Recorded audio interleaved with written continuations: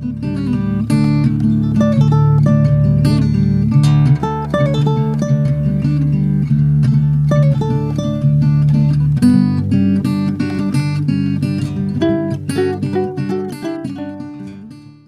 back to the Duke and Duchess podcast. Welcome to episode 77, the podcast that almost wasn't.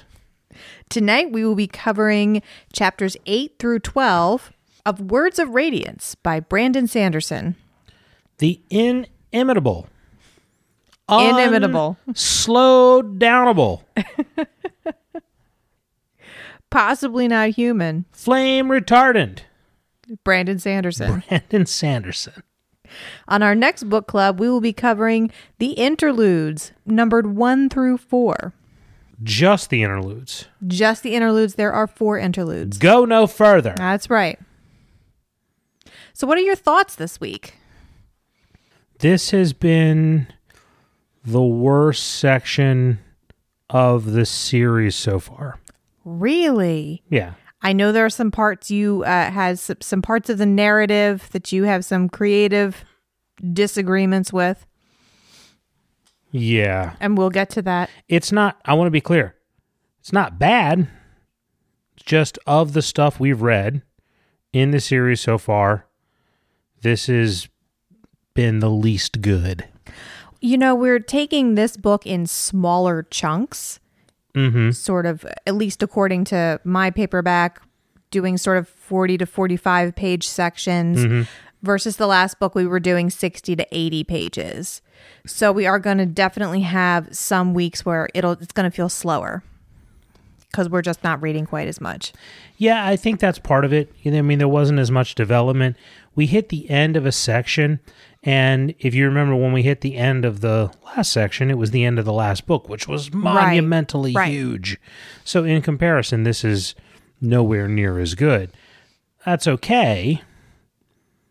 It's still the beginning of this book, and we're still setting some groundwork. But it was, in my opinion, as you mentioned, there were a handful of issues that I had and things that happened that I was like, really? I don't know about that. You weren't like that. I wasn't? You were like, son of a bitch. The Xanthide, what? It's crap, man. That's crap is what you said. That's crap. It may have been out loud, and it may have been at 11:45 at night. It definitely was. So yeah, that's how I feel. Would you like to tell them our spoiler policy, which is 3 minutes into the podcast, and we haven't said that yet. So our spoiler policy, if you're new and you've stuck with us this long, let me tell you our spoiler policy. Basically, I have read these books, Chad has not. So we are enjoying him still being able to make predictions. So we are not going to be spoiling anything on this podcast past chapter 12 of Words of Radiance. We do get into the other Cosmere works a bit, but only if they do not specifically spoil plot points of any of the novels. Correct. Would you like to tell us all about Chapter 8? Chapter 8 is called Knives in the Back, Soldiers in the Field. Dalinar is on a plateau run with High Prince Aladar. He's letting Adolin lead the actual assault, though. He's too busy trying to change the world. Aladar is not a fan of Dalinar, and he certainly doesn't want to hear any of his BS about honor and stuff. He reminds Dalinar that his brother unified the kingdom with knives in the back and soldiers in the field. Dalinar responds by winning the battle for him. Aladar reluctantly tells him that he wishes he could trust this vision of a better Alethkar. Unfortunately, the other high princes are such a bunch of chodlickers that Aladar isn't willing to make himself vulnerable enough to trust them. Dalinar heads home, having won the battle but still losing the greater war. With 60 days left until impending something, things aren't looking good. As the chapter closes, Dalinar receives a letter from an old friend who might be able to help him. You said chodlicker. I believe this might be the only fantasy book club podcast to use the term chodlicker. I can't confirm that. Is that the most 80s insult you can come up with? That's the most 80s insult I could come up with. That's a good question. The most 80s insult. I mean, I started with fart knocker, but chode liquor is just a bit more kind of down and dirty. Butt dart. But listeners, chime in. What's the most 80s insult you can come up with? You've stymied me. Like you... I got hit with so much in such a short period of time that my brain is just shut off. I mean, the high princes are really a bunch of chode lickers, though. I'm down with that. Is there any other word to describe them? I really picture them all with 80s action mullets, and like the shard plate has all of it has a popped collar. Every single set of shard plate, that collar is popped. That's funny. What do you think is the most 80s movie ever in your mind? And why is it Weird Science? It might be. It might be Weird Science. I mean, Teen Witch. Teen Witch wasn't even in the 80s. Shut your mouth. Yes, it was. It definitely was. I don't think it was. Teen Witch. Hang on. I'm Googling. Wow, we're like 5 minutes in the podcast and we're already Googling This is important, shit. Chad. 1991. Oh! It's the most 80s. Mine says 1989. The most 80s movie to ever be made in the 80s. Technically. All right, well, you say they all look like chode lickers. I think Aladar looks like what would happen if a Doberman and a cigar had a baby. That's perfect. He's a bad guy. Okay, so let's actually talk about the book for a minute here. Let's actually talk about the book. So I really like how we watch Dalinar's journey to move past this sort of guilt-driven obsession with defeating the Parshendi that we don't really see in the book, but he describes it as, when the war started, he was all about making up for the fact that he feels like he allowed his brother to die because he was drunk at the time. He was a drunken buffoon. He was a drunken buffoon, and his brother died, and he came up with this plan to defeat the Parshendi, and he was all passionate about it, but it was just driven by survivor's guilt. And it's just so cathartic to see someone in this insane, corrupt society use his emotional energy in a positive way to build something, to make the world better. I also like the fact that, Dalinar is one of our main characters. He could fall into the realm. He could easily have been written as a Gary Stu character, but he's not. And we see him constantly struggling with issues for which he's not well equipped. And this is perhaps one of the most obvious times when he comes out here with the attempt to play politics and to try to build alliances, and he just steps on his tongue the whole time and just can't help but be rash and threatening and be the Blackthorn. Like, you just can't help it. And he knows his weakness. He knows that he's not good at this. Mm-hmm. And even though it kills him to do it, he starts trying to talk to Aladar about honor and about doing the right thing for Alethkar. And Aladar's like, whatever. And Dalinar's like, fine, you're going to do it because otherwise I'm going to kill you. Yeah. It also sort of shows that he hasn't really thought all this through, because as soon as he makes that threat to Aladar, he's like, am I really willing to go through with this? Wait a minute, I don't have soldiers to go. Like, he starts suddenly thinking about what he said after he said it, which is the opposite of what you do in politics. Yeah, he's not good at politics, and No. he knows that he's not good at politics, but he is good at winning battles. So that works for him. It has so far. How about that? At least so far. And he's able to win Aladar's, or the joint battle that they're fighting. He's just one of these guys who can read what's going on. He knows what the Parshendi are going to do. Mm-hmm.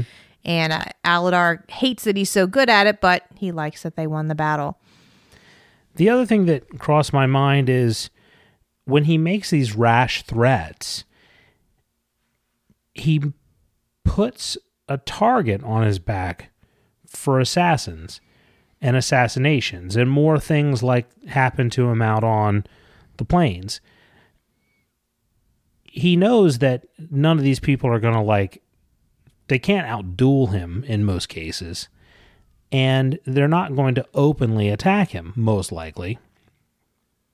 So the Alethi way is to send an assassin, and that would be a ramping up of the stakes and something that would make me feel more trepidation and concern for Dalinar if I didn't already know that the assassin in white is coming for him. Mm-hmm. So who are these assholes going to send who is going to be worse than that? Right. So it takes a little bit of the stakes out of it. Except that we saw in the last section that Dalinar hadn't even considered this, but that what he is doing is also putting his family and Navani at risk. True. Because I forget who it was in the last section that brought up, hey, these high princes aren't likely to come directly at you. They're going to come after the people you care about first, because that's how they work. Yeah.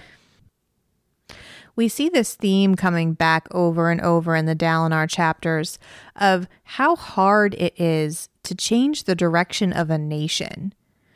It feels almost impossible, but it's such a timely theme for where we are right now. And, there's so many people across the world just not happy with where their countries are going. Mm-hmm. And so for me, that really just kind of hits me in the feels a little bit, watching this one person trying to change the tide of his entire culture.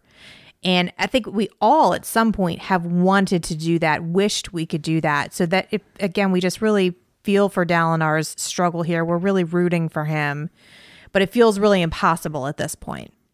So we also have the situation out on the battlefield where they defeat the Parshendi retreat, but the Parshendi Shardbearer is there once again, but doesn't really intervene. Yes. And it just sort of serves as a reminder to me, as do a handful of other things in this section, that we really don't understand a lot of this world yet, and particularly the Parshendi. We really don't yet understand their motivations, because as he states, if the Parshendi Shardbearer had been out there fighting for this gem heart, it would have made a monumental difference in their tactics and their likelihood of succeeding, but he wasn't. And so the stakes and what they're fighting for are completely different, but they don't really realize that.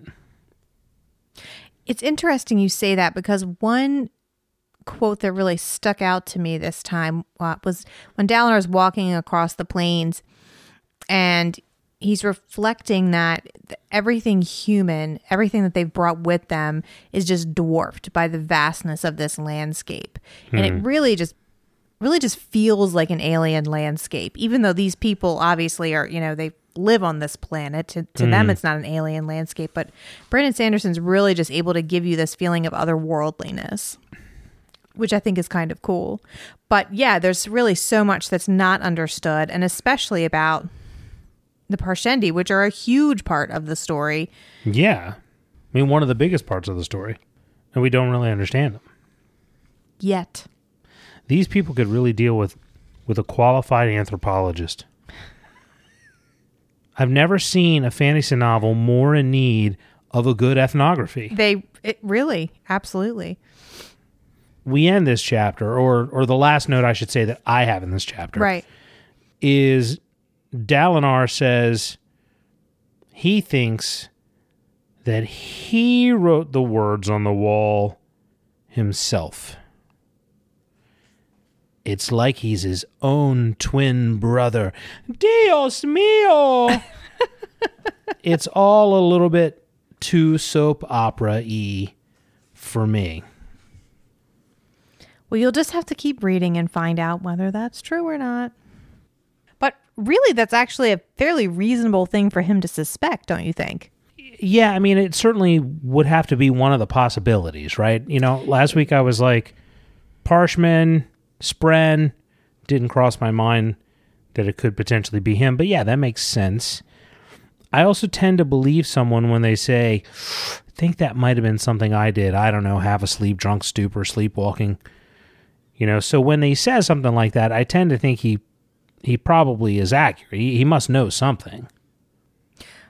I don't know about that or not, but to me, reading this, even the first time reading it, that seemed like a reasonable thing for Dalinar to wonder. You know, he does have large stretches of time that he's not aware of his actions in the world, and, you know, it's that or someone managed to sneak past Kaladin and all the guards, sneak into his room. Yeah, true. So who, at this point, when you read this chapter, who did you think the friend was from the letter? Did you have any suspicions? Oh, I thought it was... No, I certainly thought it was Amaram. You did? Right away? Yeah. Mm-hmm. Good for you. I didn't. Yeah, no, absolutely. It's what made the most sense to me. So yeah, I didn't even think of that as really being something that was like meant to be suspenseful. I just sort of assumed that's who it was. Oh. Chapter 9? Chapter 9, Walking the Grave. Kaladin, Rock, and Teft bring some of the other bridgemen down into the chasms to train. Kaladin is hoping that this initiation will help to open them up. While Teft does the drill sergeant thing, Kaladin talks to Syl about his fears surrounding his powers. He agrees to try to learn more and sends Rock to get Sigzil so that they can start the process. So not a lot happening in this chapter, but some important conversations. I feel like there's some decent stuff in this chapter. This is, I mean, not, as you said, not a ton happens, but I still took a fair amount of notes in this chapter. I mean, I think somebody on our Facebook group page felt like the metaphors around the concept of like bringing the soldiers low to train them was a little bit on the nose. Mm-hmm. But that didn't really bother me. It's been my experience that when you're trying to motivate people in groups or get people to do things in groups or get people to bond together as a group, that things that might otherwise seem unsophisticated actually seem powerful in a group setting. So you might poo-poo it individually, but you might even, you might find it hokey individually.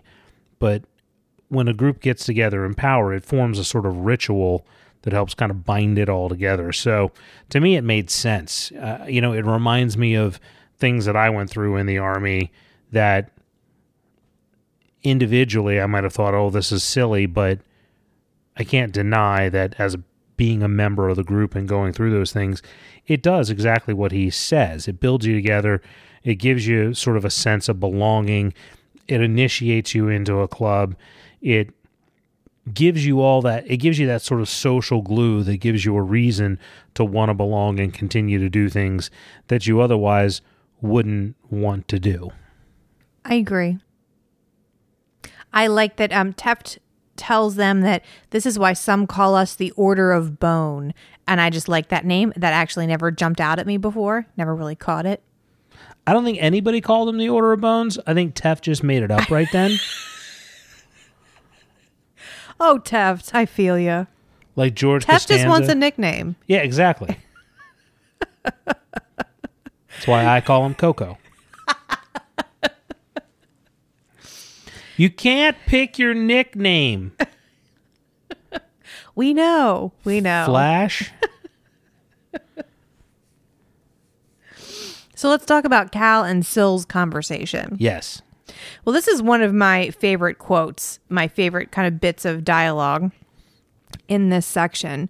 They're talking about the laws of nature, And Syl says, laws are of men. Nature doesn't have them. Yeah. And Kaladin's like, if I drop this rock, it'll go down. And she's like, that's not a law. That's more of like an agreement between friends.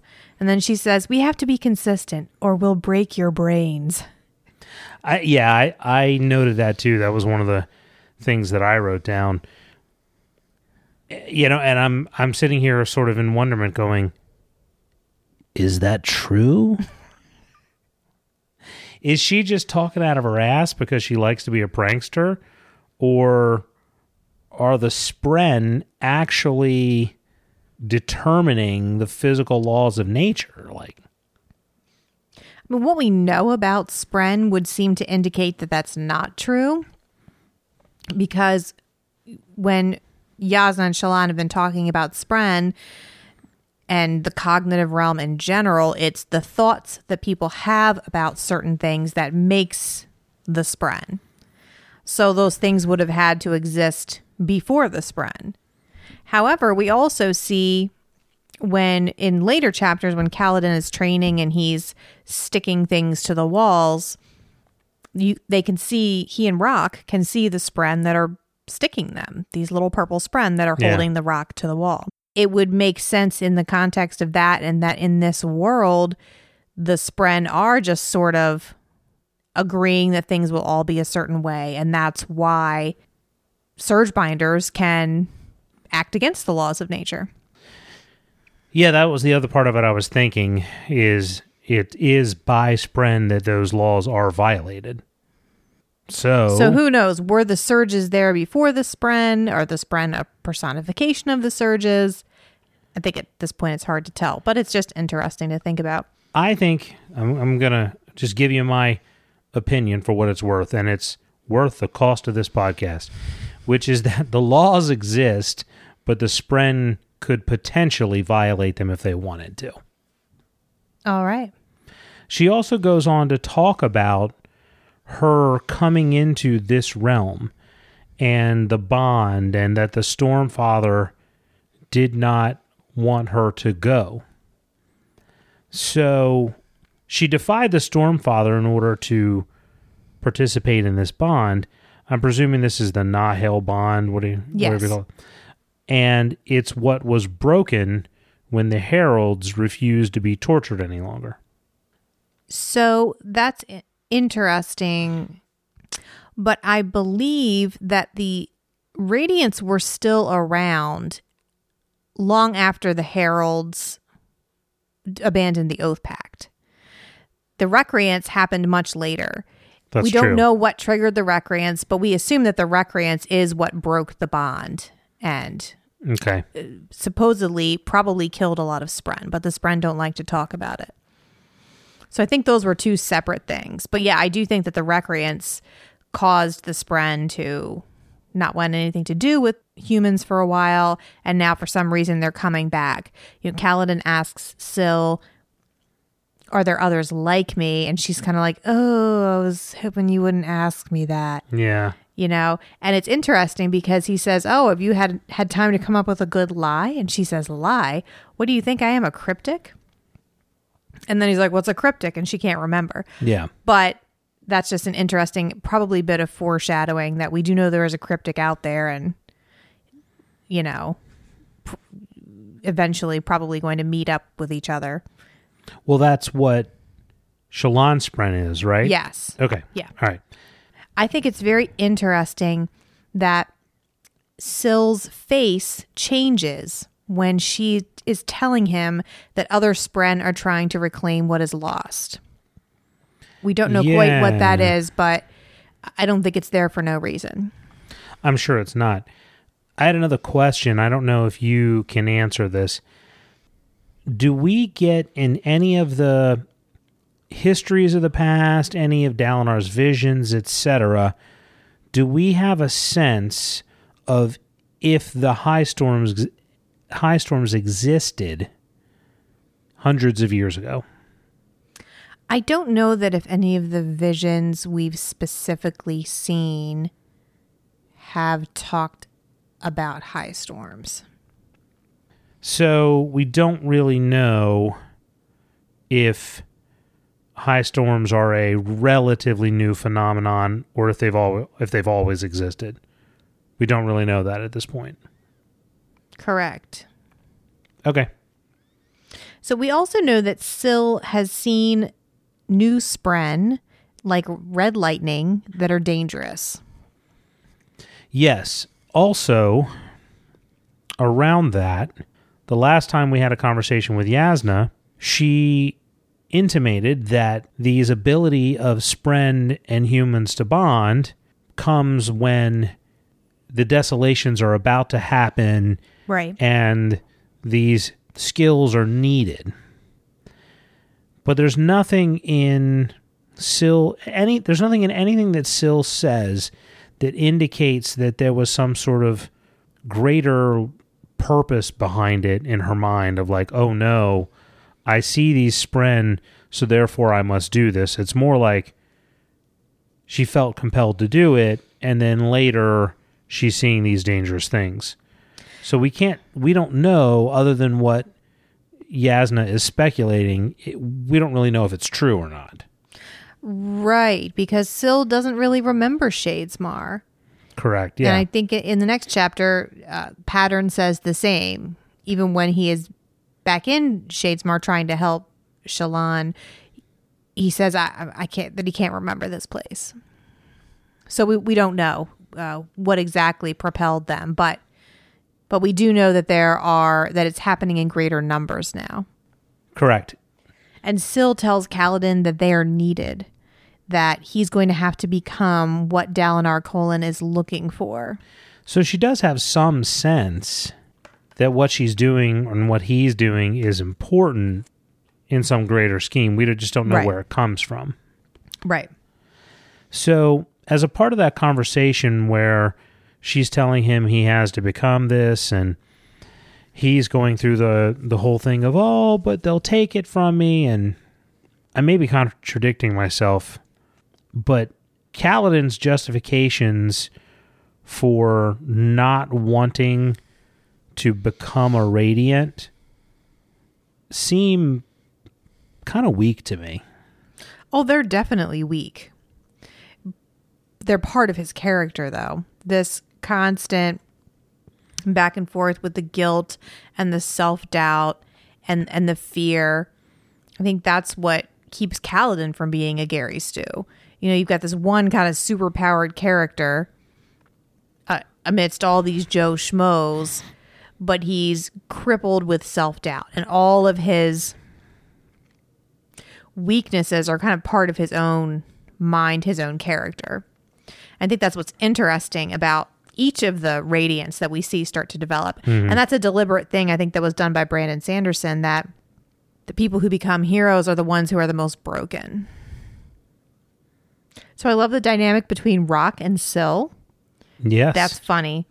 In a part in this chapter, she comes over and he always bows to her. So she lands on his shoulder, so he'll have to try and bow to his own shoulder. And I just like the back and forth between them. He's kind of worshipful of her. She loves it. She eats it up and also kind of teases him at the same time. It's very charming.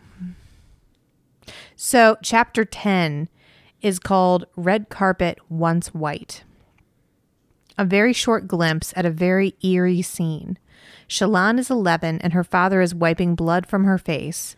He sings her a lullaby as he carries her past her mother's body, which doesn't bleed, and the body of another man who does.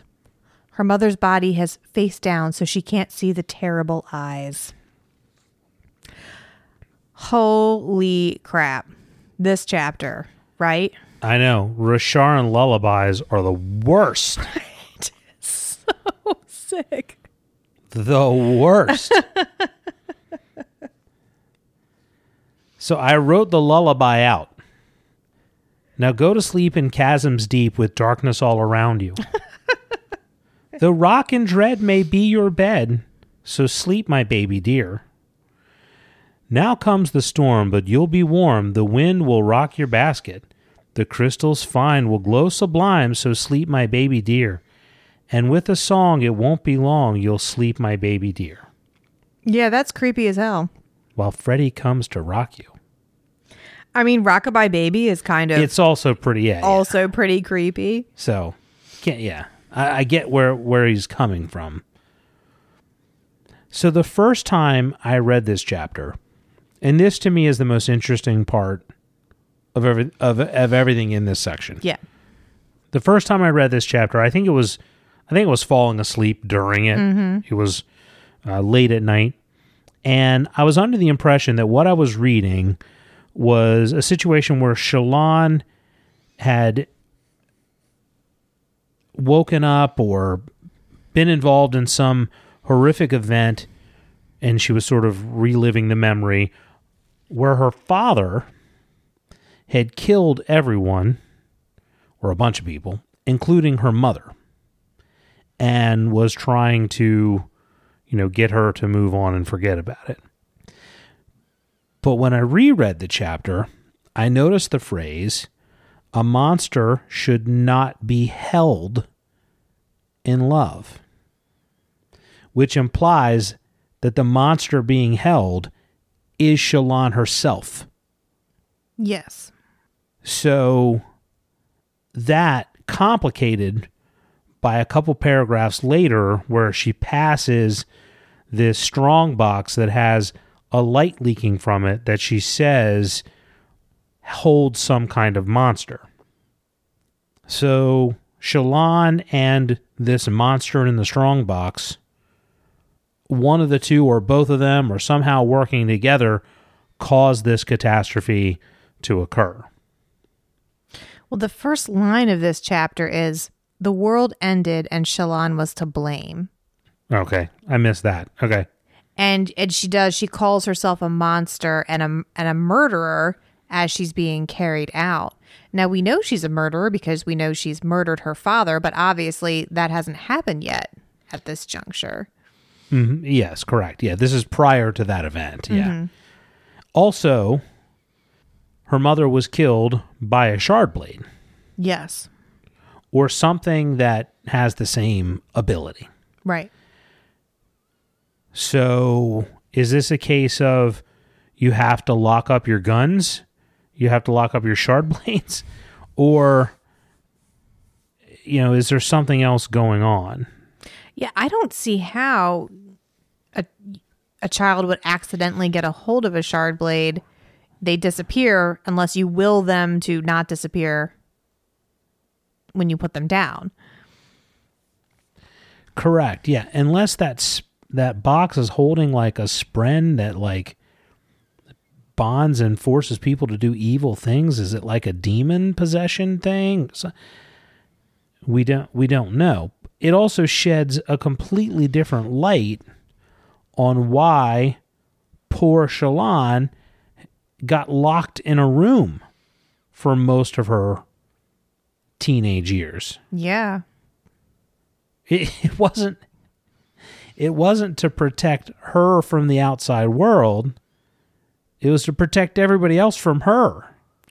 And the contrast here between everything we've seen about Shallan's father, being this evil, abusive man, this image we have of him, and then the tenderness that we see in this scene, it's like a gut punch. I think it's really good storytelling. Yeah. We also have with Shallan the experience with her brothers and them all being all twisted and weird as well, which we were led to believe was because their father was abusive. Right. I'd almost have to go back and reread that section with like Non-Balat and read back into his internal dialogue and figure out what that was. I mean, is that why they're all weird and twisted, or is it because Shallan killed everyone in their family except for them? They don't seem to be terrified of her. Mm-hmm. Maybe they don't know. All I know is Shallan's flashbacks beat the crap out of Kaladin's flashbacks. Yeah. Okay? Way better. Way right? better. Absolutely. Not even close. So what do you think happened? I can't tell you that. You're taking the easy way out. Come on, Duchess. Stop cheaping out on us. There are dozens of listeners who want to know.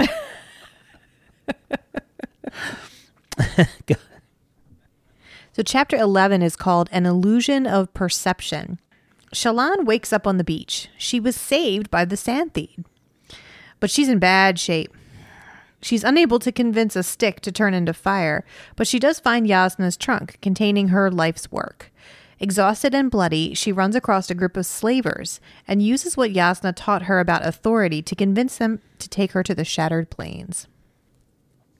So let's just put it out there. Go on, get it out. A Santhid. The Santhid rescued her. Why not?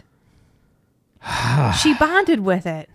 She looked at in his giant, fishy eye. And it was like, damn, girl, you hot. If you ever drown in a shipwreck, I'm going to save your ass. I mean, I guess it's lonely out there in the cold ocean. It sounds like Barry White, by the way. It sounded what? It sounds like Barry White. Oh, girl. No, I'm not gonna try that.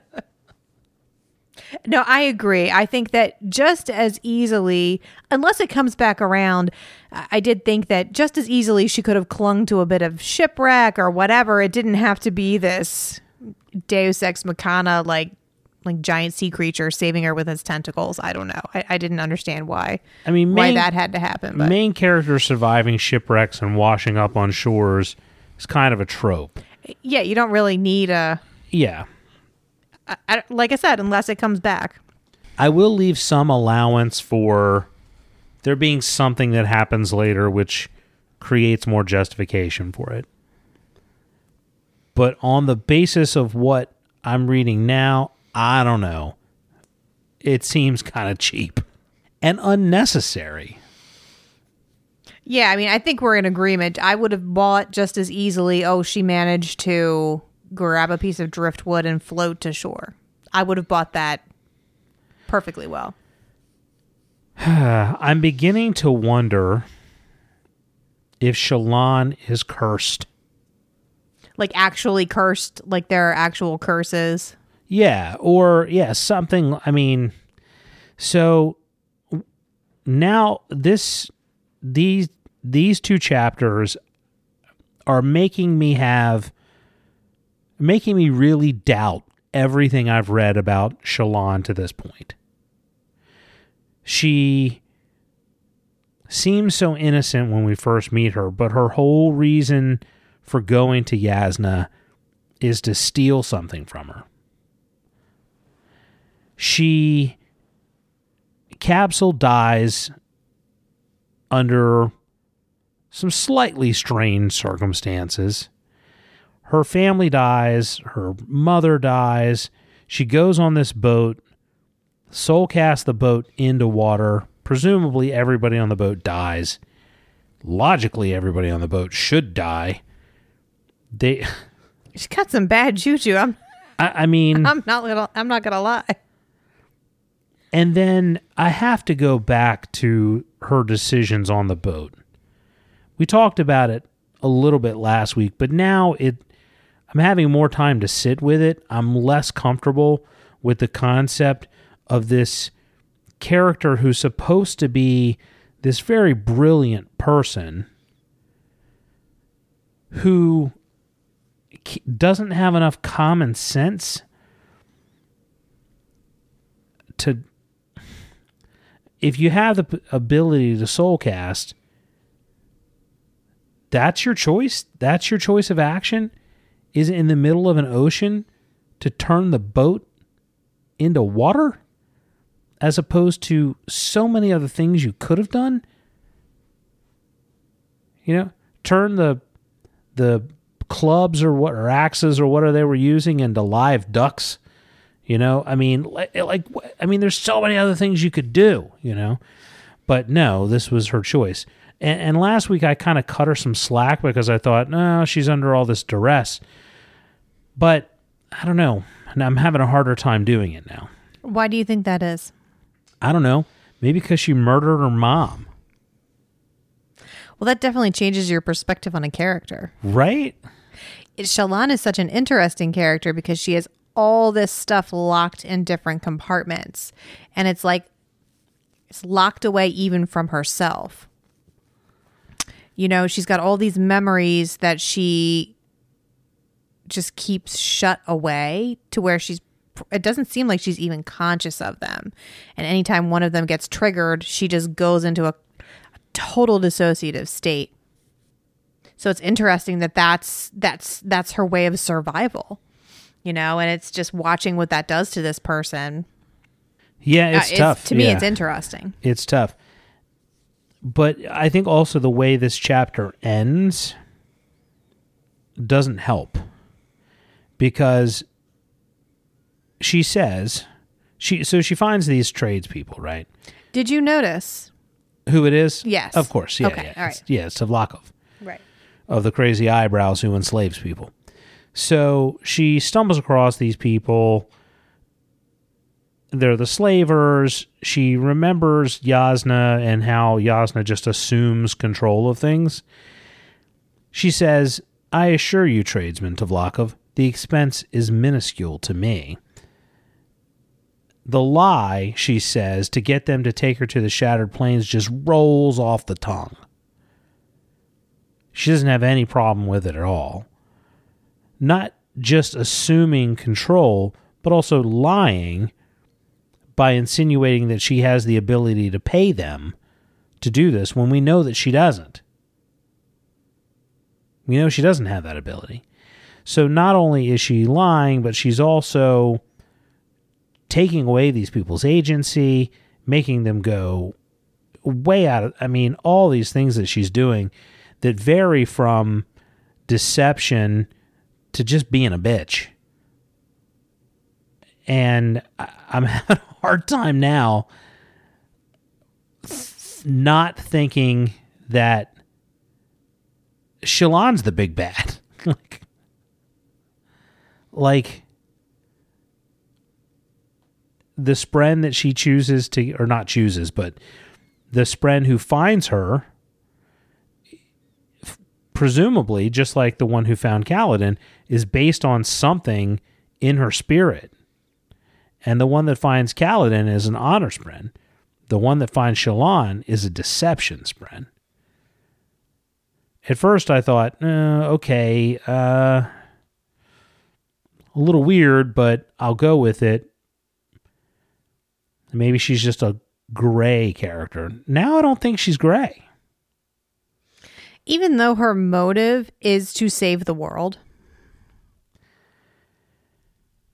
That's what Hitler thought too.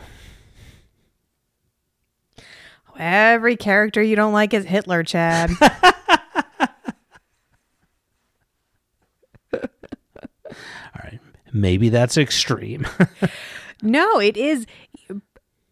Shallan uses deception to get what she needs from these people.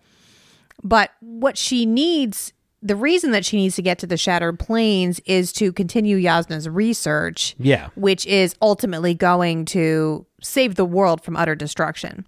So Brandon Sanderson uses this character to explore the morality of lying versus truth. And it goes crazy places from here. I'm not going to spoil anything, but it gets a lot deeper and a lot more interesting. You know, like Kaladin's core question is, can you ever kill to protect? Is that ever okay? Yeah. So with his character, we really explore the morality of killing. And it's a similar thing with Shallan. Can you ever bring the truth out by using a lie? How do you shape reality using lies? And is that ever okay? So it's going to get a lot more into that. But like Pattern says to her, he's very interested in truths, even though he's a lie Spren. That's what draws him. Mm-hmm. But when he tries to explain that to her, he says, truths make lies.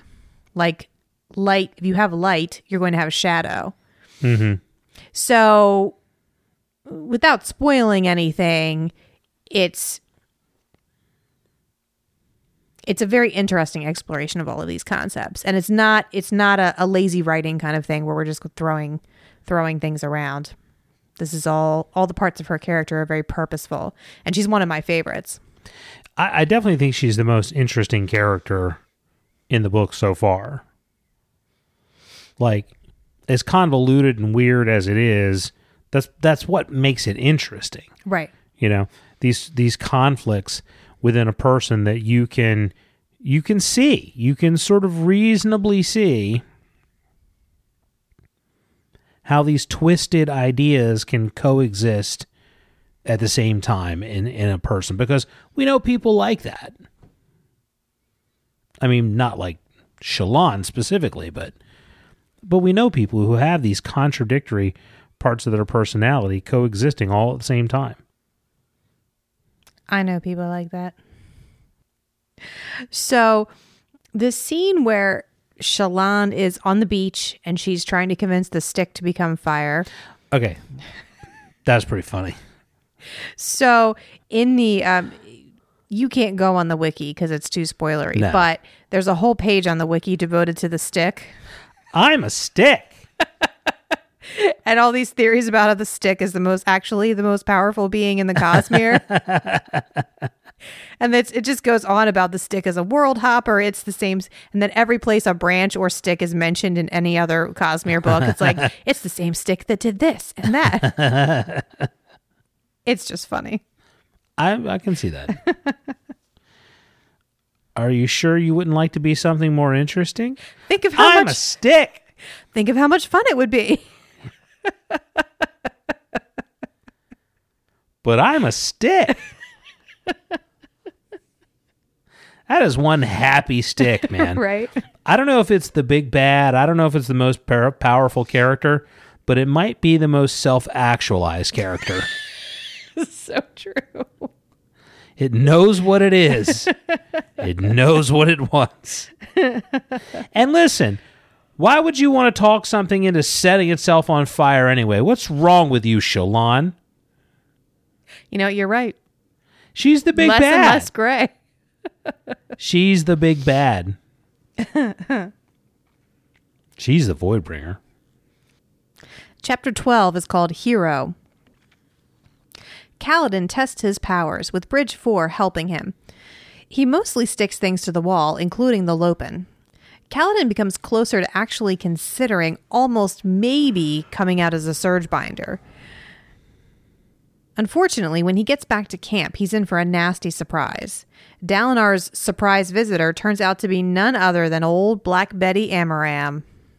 I got 3 words for this chapter. Yeah. Whoa. Black Betty. So that's it. We start with the Snapter here. I'm going to read that.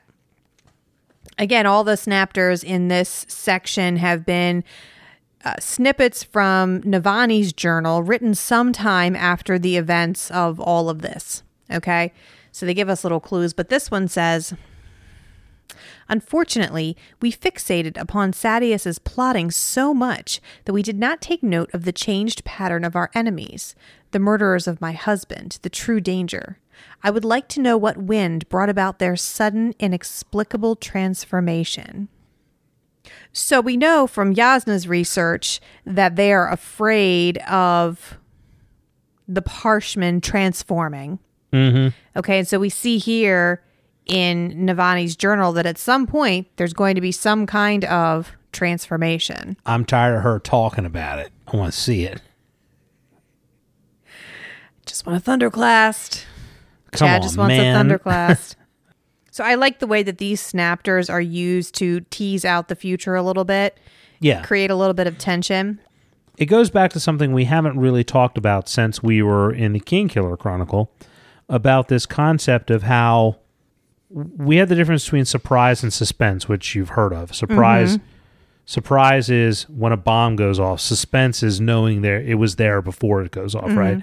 So, but we have the same sort of thing with the emotional downturns, right? These, these broken characters or these horrific events that are going to occur, deaths and things of that nature. It's one thing for them to happen. It's one thing to be surprised by Yasna's death. It's another thing to know that this big cataclysmic thing is on the horizon and it's coming, and all you can do is watch it unfold. Mm-hmm. Yeah, and that's well done here. Yeah, I think so. Yeah. Also well done, the Lopen being stuck to the wall. Lopin's pretty funny. That was a pretty good shtick. He's relatively funny in this section. Mm-hmm. This chapter was a lot of Sigil taking out calipers and writing things down on his Excel spreadsheet. Sigil might be my spirit animal. He might be. Him lamenting not having accurate enough tools. I can't accurately measure anything. That's there was that, and then we find out about Amram. And I think Kaladin actually practicing combat using Stormlight was really cool, especially since we can kind of compare his developing skills with what we know he's capable of. Yeah. Via Seth's chapters. So we know, like, if we remember what Seth is able to do, we kind of compare it with what Kaladin is just figuring out that he can do. And it sets up this tension of, is he going to figure out enough to be able to beat Seth when Seth makes it to the Shattered Plains to kill Dalinar? Yeah, because Seth is clearly far, far ahead of him. Exactly. And he's on his way to the Shattered Plains. It's obviously being set up for a conflict between the two, as Kaladin is now Dalinar's bodyguard. So that's a neat bit of tension there as well. We also have a really human moment with Teft. He's struggling with self-doubt. And I thought it was really cool in the last chapter that Kaladin attracts Glory Spren, not because of anything that he's done, but because he's proud of Teft. Teft is stepping up as sort of a leader among the bridgemen. He's taken over the training. And that is enough. Like, Kaladin is more proud of that than anything else that he has done. So I think that's a cool thing about that character. But we see Teft really struggling with being put in a leadership position. And we've seen him say to Kaladin before, I don't want to be, that he didn't want to be part of whatever Kaladin was doing because he thought he was going to let Kaladin down, because that's what he does. That he belonged with the bridgemen. He belongs at the bottom of the barrel. We know that something tragic happened to everyone who knows anything about the Radiance, and that Teft is responsible for it. We don't know a whole lot more. Yeah. And that's all I have for chapter 12. Next week, we'll get into some interludes. Get probably some new and interesting characters, maybe revisit some old ones. I don't know. I haven't looked at who's in the interludes yet. Oh, just wait. So we'll just wait. Have some interesting stuff to discuss. Would you like to talk about some interactions from our listeners? Yes. Let's do the questions. All right. So, in our traditional way, we like to ask 4 questions leading up to the podcast. So, Theo says, did you like my comparison of Lord and Lady Sadius to the Macbeths from last time? Absolutely. Spot on. Spot on, man. Yeah. He also says, would you have just robbed and killed Shallan if you were a slaver? Do you want to take this one? Sure. You seem to have strong feelings. Well, perhaps for the good of the world, it might be appropriate. So that's such a tricky question to answer, because I would never rob and kill anyone just because they were weak and vulnerable. So on the face of it, no. At the same point in time, he says, if you were a slaver.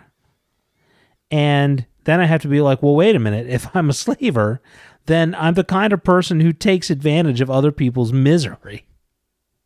So maybe I would.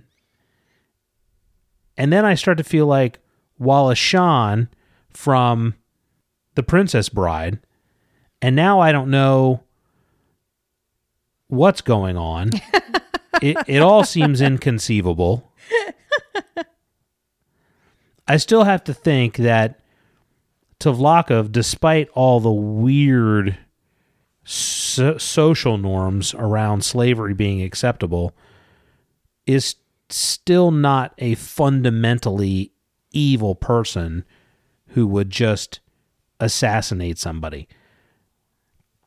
I can't understand the social norms that would say it's okay to take advantage of a weak, some dark-eyed person in a weakened state and sell them as a slave, but not do the same to a light-eyed person. But yet, I don't think I would. So, I think that I put way more effort into thinking about that question than I should have. Okay, well, how about this one? Also from Theo. Do you think it's possible that dead men actually do wear plaid after all? Well, given the amount of time that I've spent in thrift shops looking at men's clothes, which usually come from estate sales, I'm going to have to say that most dead men wear plaid. So how do we feel about the chasm, also from Theo, helping to train the recruits thing? He said he felt, this is who we were talking about, it felt a little bit too much like a literary device. We kind of addressed that a little bit. Yeah, I understand that, and I do think it does work on that level. You know, we're going to bring them low. But to me, that kind of works because I have experience with that. I can understand people having a problem with it, but it works for me because I've had experiences where that is effective. Mm-hmm. Da Babalina says, if you had to have a square inch of hair somewhere on your body that you could not remove, where would you choose to have it? I mean, on my head, I guess, with my other hair. Right in the middle of my bald spot. I'm assuming that means not on your head. Oh, well, in that case, right in the middle of my forehead. You could do it like on the back of your neck because you have long hair and it was covered up. I could. I'm going to say bottom of my foot. Oh, no. That sounds awful. Really? Yeah. Hair on the bottom of your foot? Sure. It's one of the few square inches of your body that's not covered. I don't know. I'm putting too much thought into it. I feel like it would get sweaty and gross all the time. But you haven't answered the question. I'm thinking too much about it. You know what? I would just do it right smack dab in the middle of my chest. Just go for it. Roof of my mouth. Ew. Okay, so Brian McClure says, when comparing Warbreaker to Stormlight, I've noticed that in Warbreaker, most of the magic system is explained to you within the first chapter, whereas Stormlight, it's spread throughout the series. The reader slowly discovers more about the magic system as he reads. I'm wondering which you prefer. So I like the way that Brandon Sanderson, and I feel like in Stormlight, he does lay out quite a bit of the magic system in the first chapter, at least enough for you to understand. You know, we have that assault of Seth on Gavilar's palace right away, and he really does lay it out for you. And this is something he does in most of his books. In Mistborn, he does the same thing as well. Like, this is how it works. And I like that. I like how well thought out his magic systems are. We've talked about that a lot. But I guess the difference in Stormlight that I see is that the magic system is just so much more complex. Like, we know we see Seth doing this stuff with surges, but we don't know anything about Spren or the bond, and it is revealed much more subtly. So I do definitely like the complexity of the magic system in Stormlight. I prefer to have mysteries sort of slowly unfold. But Warbreaker is also a standalone novel. Yeah. So I also don't want to waste a lot of time, you know, drawing things out that don't need to be drawn out. Right. You know, I in general, as much as fantasy is my favorite genre, and fantasy is necessarily reliant upon some form of magic, it's the part about fantasy that's the least interesting to me. So it's not something I care as much about. Good answer. So Brian also asks, what's your favorite quote for the section? I mean, I'm a stick. Yeah. Definitely. I'm a stick. He also asks, do you have any predictions on what POV characters will be included in the interludes? I don't know. If it's not Hoyd, I'm not really interested. All right. No, I mean, I'm sure they'll be fine, but that's the one I actually care about. And Seth, like, that's it. Mm-hmm. Hoyd and Seth. The rest of them are just for color. So Cody Mitchell says, back in Shallan's brother's interlude in Way of Kings, he describes small shell creatures called songlings that sing back and forth to each other.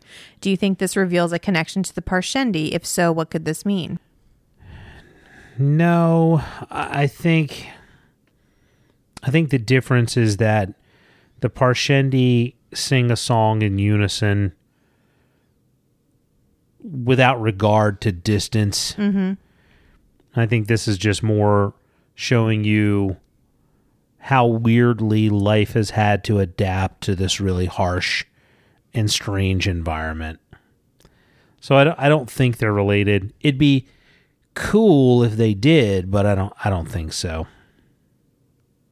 So if you're a listener who is not part of our Facebook group page, run, don't walk, and get on that page. Right now we've got a little over 100. It's about 150 people on there. So it's a good tight little group. Yeah. And some really good discussions on there. And that's the page where listeners can start discussion threads as well. So we have a lot more going on there than we can get into on the podcast. But yeah, there's a lot of really good stuff there. It has become sort of the main vehicle for listeners being able to interact with each other, kind of taking over the Twitter page. I wish I had more time to be able to spend. I'm at kind of like the busy season right now for work, and I just don't have as much time to get on there. But I'll be back. So I have some questions for you. Oh, that's exciting.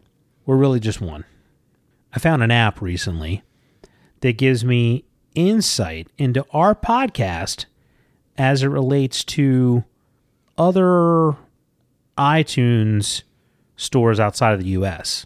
Because one of the limitations we have is that because we're a U.S. podcast and we live in the U.S., we only get information from the U.S. Apple Podcast store. So we don't see reviews. We don't see where we rank in any of the other countries. Mm-hmm. Because Apple doesn't, for whatever reason, doesn't want to give you that information.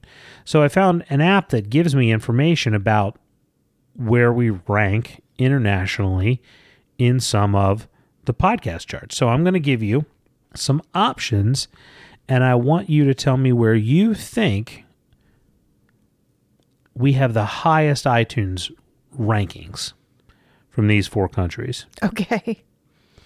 So the 4 countries are Norway, Israel, Portugal, and Ukraine. Where do you think we have the highest rankings from those 4 countries?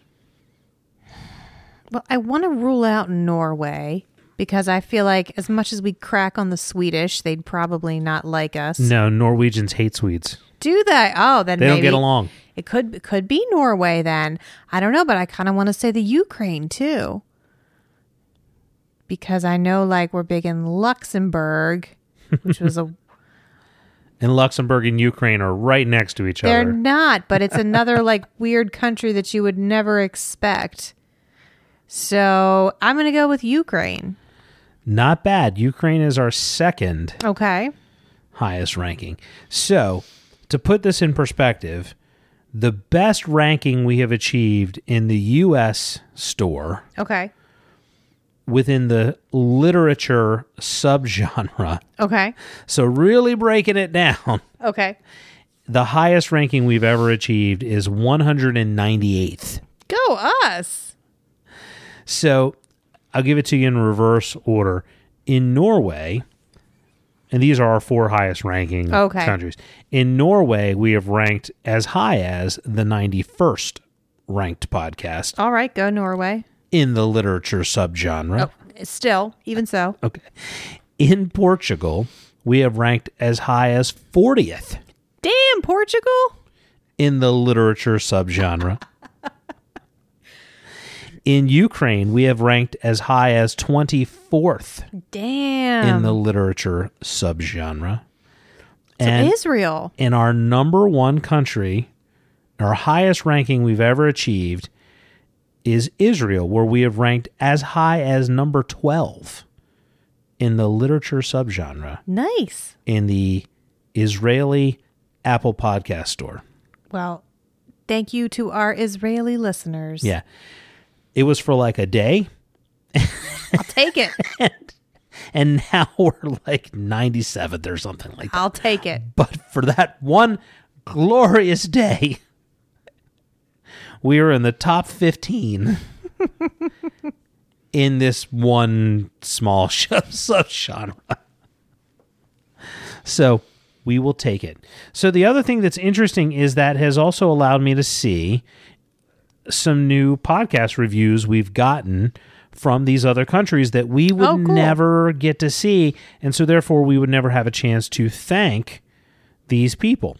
Now, unfortunately, it doesn't allow me to go back in history. It only shows me new things from when I started my service. So I have no idea how many reviews we have, like in the Canadian Apple Podcast Store, for instance.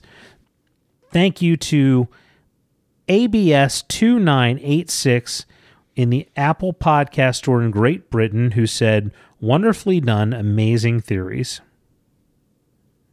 Awesome. Thank you to Sven VDB, who says, "Listen to this. A nice podcast, lots of laughter, cool concept, in-depth conversations of your favorite fantasy books, a good listen while stuck in traffic to work." That is from the Belgium iTunes Store. Awesome. Thank you. And from the Canadian, Trish DiStefano, who said, "Love these two. They make me jealous and my husband won't read Name of the Wind.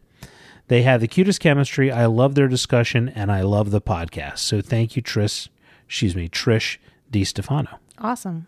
Yep. I also want to give a special shout out to Jen Nagel, who has been helping out with our Reddit subreddit. Oh, yes. And is helping to mod and put some content out there on that, which is great because neither of us are particularly active on Reddit. I'm bad at Reddit. I have a hard time finding the page even. Yeah, it's not the best interface, that's for sure. So if you're a Redditor, go and help Jen Nagel out because not getting a whole lot of traction right now on the Reddit.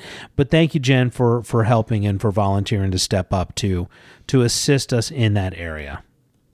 The Reddit is r/the Duke and Duchess for people who are looking for it. If you're on the Reddits, you can go to the subreddit called The Duke and Duchess, and that is where you will find our stuff.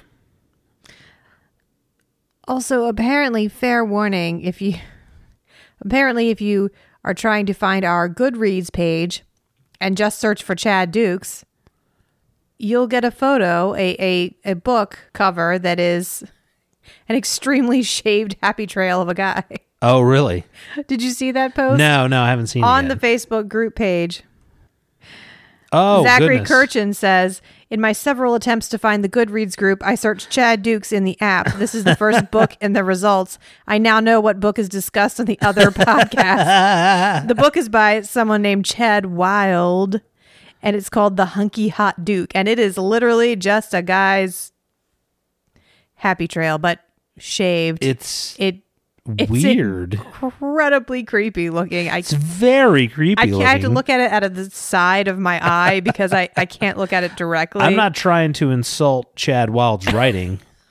I'm sure it's wonderfully written. It's a 5-star book. Apparently. It is. 1 rating. 5 stars. But it's 5 stars. But, hey. You've been warned. Yes, exactly. You have, in fact, been warned. Oh, my goodness. Are you ready to hear some predictions? Yes. All right, I don't have as many predictions this time as I have had, but I do have a few. So one, the obvious one, the softball, is Shallan's father locked her away for the safety of others, not the other way around as we were initially told. Number 2, Dalinar is going to offer Kaladin a shard blade, just like Amaram did. Kaladin's going to lose his shit. And my third and final one this week, it can't be as simple as the Voidbringers are the Parshendi. It can't be that simple.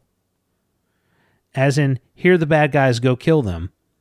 We're in the beginning of the second book. This is like the equivalent of watching an episode of Law and Order and they tell you who did it in the first 5 minutes. Can't be that simple. Good predictions. All right. That is all I have. Do you have anything else? I do not. Where can they find us? They can find us on our homepage at thedukeandduchesspodcast.com. They can find us on Instagram at the Duke and Duchess Podcast, also on Twitter at the D&D Podcast. They can find us on Facebook at the Duke and Duchess, and they can find our Facebook group page by going to facebook.com/groups/the DND group. If you like anything that you've heard here and you want to leave us a review on your respective Apple Podcast app. And moving forward, we will actually be able to see them. Also, if you like what you heard, tell somebody. Tell a friend. Pimp us out, yo. Good night, everybody. Good night.